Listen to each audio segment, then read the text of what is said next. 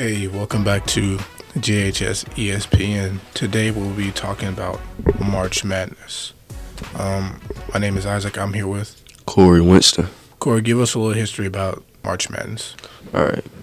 The NCAA, National College Athletic Association. The NCCA Division I basketball tournament is a single elimination tournament of 68 teams that compete in 7 rounds for the national championship. March Madness was a term first used by Illinois high school basketball official Henry V. Porter in 1939. But the term didn't find its way to the NCAA tournament until CBS broadcaster Brent Musburger, who used to be the sports writer in Chicago, used it during a coverage of the 1982 tournament. We're going to let Isaac do men's March Madness Maddest games. Isaac, go ahead. All right, so we have number 9 West Virginia versus number 8 Maryland, which was a 65-67 win to Maryland. Very close game. We had number 13 Furman versus number 4 Virginia, 68-67, which was a won by buzzer beater. Which is also an upset. Princeton versus Arizona, 59-55. It's a very close game, pretty big upset for Arizona. Number 9 Memphis versus number 8 Florida Atlantic, which is a 66-65 buzzer beater to Florida Atlantic. Number 6 TCU versus number 11 Arizona State, which is 70-72, which is another crucial buzzer beater. Number 8 Arkansas versus number 1 Kansas, 71-72, big upset. Number 16 FDU versus number 1 Purdue, 63-58, big, huge upset.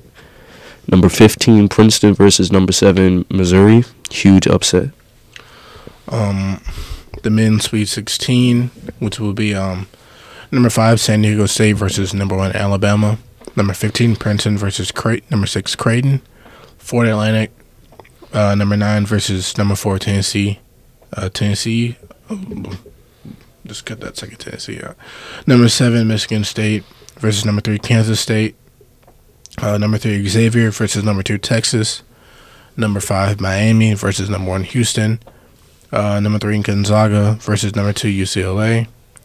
Number 8 Arkansas versus number 4 UConn. So, Isaac, which teams do you feel are going to win all those games? Let's start with San Diego State versus Alabama.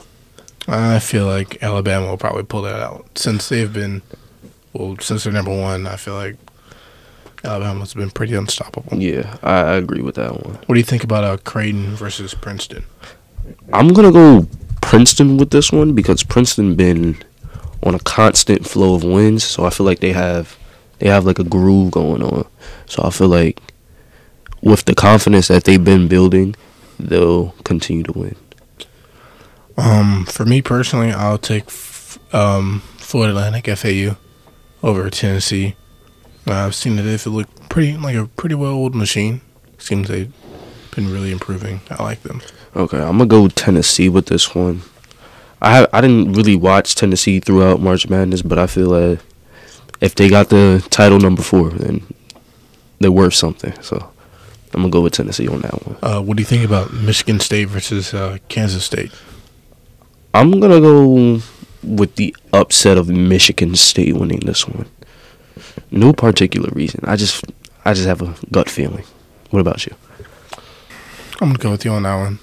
Okay. I'm gonna go with you on that one. I think Xavier might pull this one out. Xavier versus Texas. Yeah, I think Xavier might pull this one out for Texas. You know, I'm gonna go Texas because I am a Texas fan. So I'm gonna go with Texas on that one. Miami versus Houston. I don't really know too much about Miami or the Houston basketball team. I haven't been really following them like that, so I would just say Houston just because they're the higher ranked team. Yeah, I'm gonna go Houston too. Houston been on a roll all season. What about Gonzaga versus UCLA? I'm gonna go Gonzaga because I know they have a history of being good. So yeah, definitely gonna go Gonzaga on that one. What about you? Yeah, I'm going Gonzaga on that. I was thinking about that. Arkansas versus UConn. I want to say Arkansas upset UConn, so I'm going to say Arkansas. I'm going to go UConn just because they also have a history of winning. And UConn is actually a good basketball team. So, yeah, I'm definitely going to go UConn. The top performers for March Madness have been Zach Edey, a center at Purdue.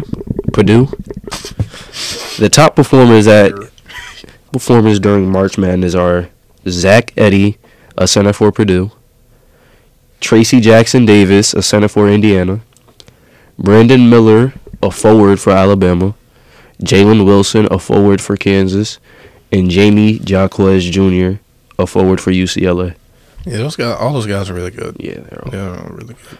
So now we're going to be talking about the Women's March Madness games. The top, we're going to have number 8 South Florida versus number 9 Marquette. 67-65 overtime. It's a really big upset, which is actually South Florida got that one. We have number 10 Princeton versus number 7 NC State. 64-63. Princeton end up upsetting NC State. Fun fact, this is the first time men's Princeton and women's Princeton been in the March Madness together. Really cool. Yeah, it's really cool. Third one, we have number 12 Florida Gulf Coast University, which is 12 versus number 5 Washington State, which is a really big upset, 63-74 from FGCU. Then we have number 1 Indiana versus number 9 Miami, 68-70, which ended up being an upset to Indiana by a buzzer beater in the very last minute. All right, we have the Women Elite 8. For the Women's Elite 8, we have number 1 South Carolina versus number 2 Maryland, number 2 Iowa versus number 5 Louisville, number 3 Ohio State versus number 1 Virginia Tech, and number 9 Miami versus number 3 LSU. So, Isaac, who do you feel is going to win these games? I feel like Virginia Tech is going to beat Ohio State. Yeah, just because they're number 1. The number 1 team usually does not lose. Yeah. So I'm going to have to agree with you on that one. I believe South Carolina's going to beat Maryland. South Carolina's been on a roll. For the past couple years. Yeah. They've always had a good female basketball team. Yeah. So, and they have some really solid players. So, Iowa versus Louisville. I don't know about that one. What do you think? All I have to say is Caitlin Clark, first of all. She, amazing basketball player, so I'm definitely going to go with Iowa. I think LSU is going to take the win over Utah. Oh, I think just say it again. LSU is going to take the win over Miami. Yeah. LSU is a really good basketball team. Yeah, I agree. And LSU has a great basketball team. Angel Reese being one of their highest scorers. They've been doing a great job. So now we're going to move on to our top performers. So, some of the top performers was Aaliyah Boston, center from South Carolina.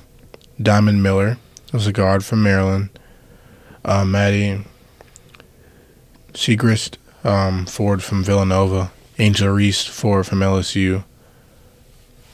Izzy Fudd is a guard at UConn. Some other information about March Madness. If you have a perfect bracket, you're guaranteed $100,000. 7 perfect women's brackets remaining in this March Madness. And there are 0 perfect men's brackets remaining in this March Madness as well. The NCAA Men's Championship is going to be held in Houston. For men's, Houston and Alabama's odds of winning is plus 500.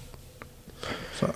If you don't know much about odds, if you pick the underdog to win in the competition and their odds are 500, and you place $100 wager on their odds, you'll be rewarded $500 if they win. Greg Nigel of Columbus, Ohio, set the NCAA tournament bracket record in 2019.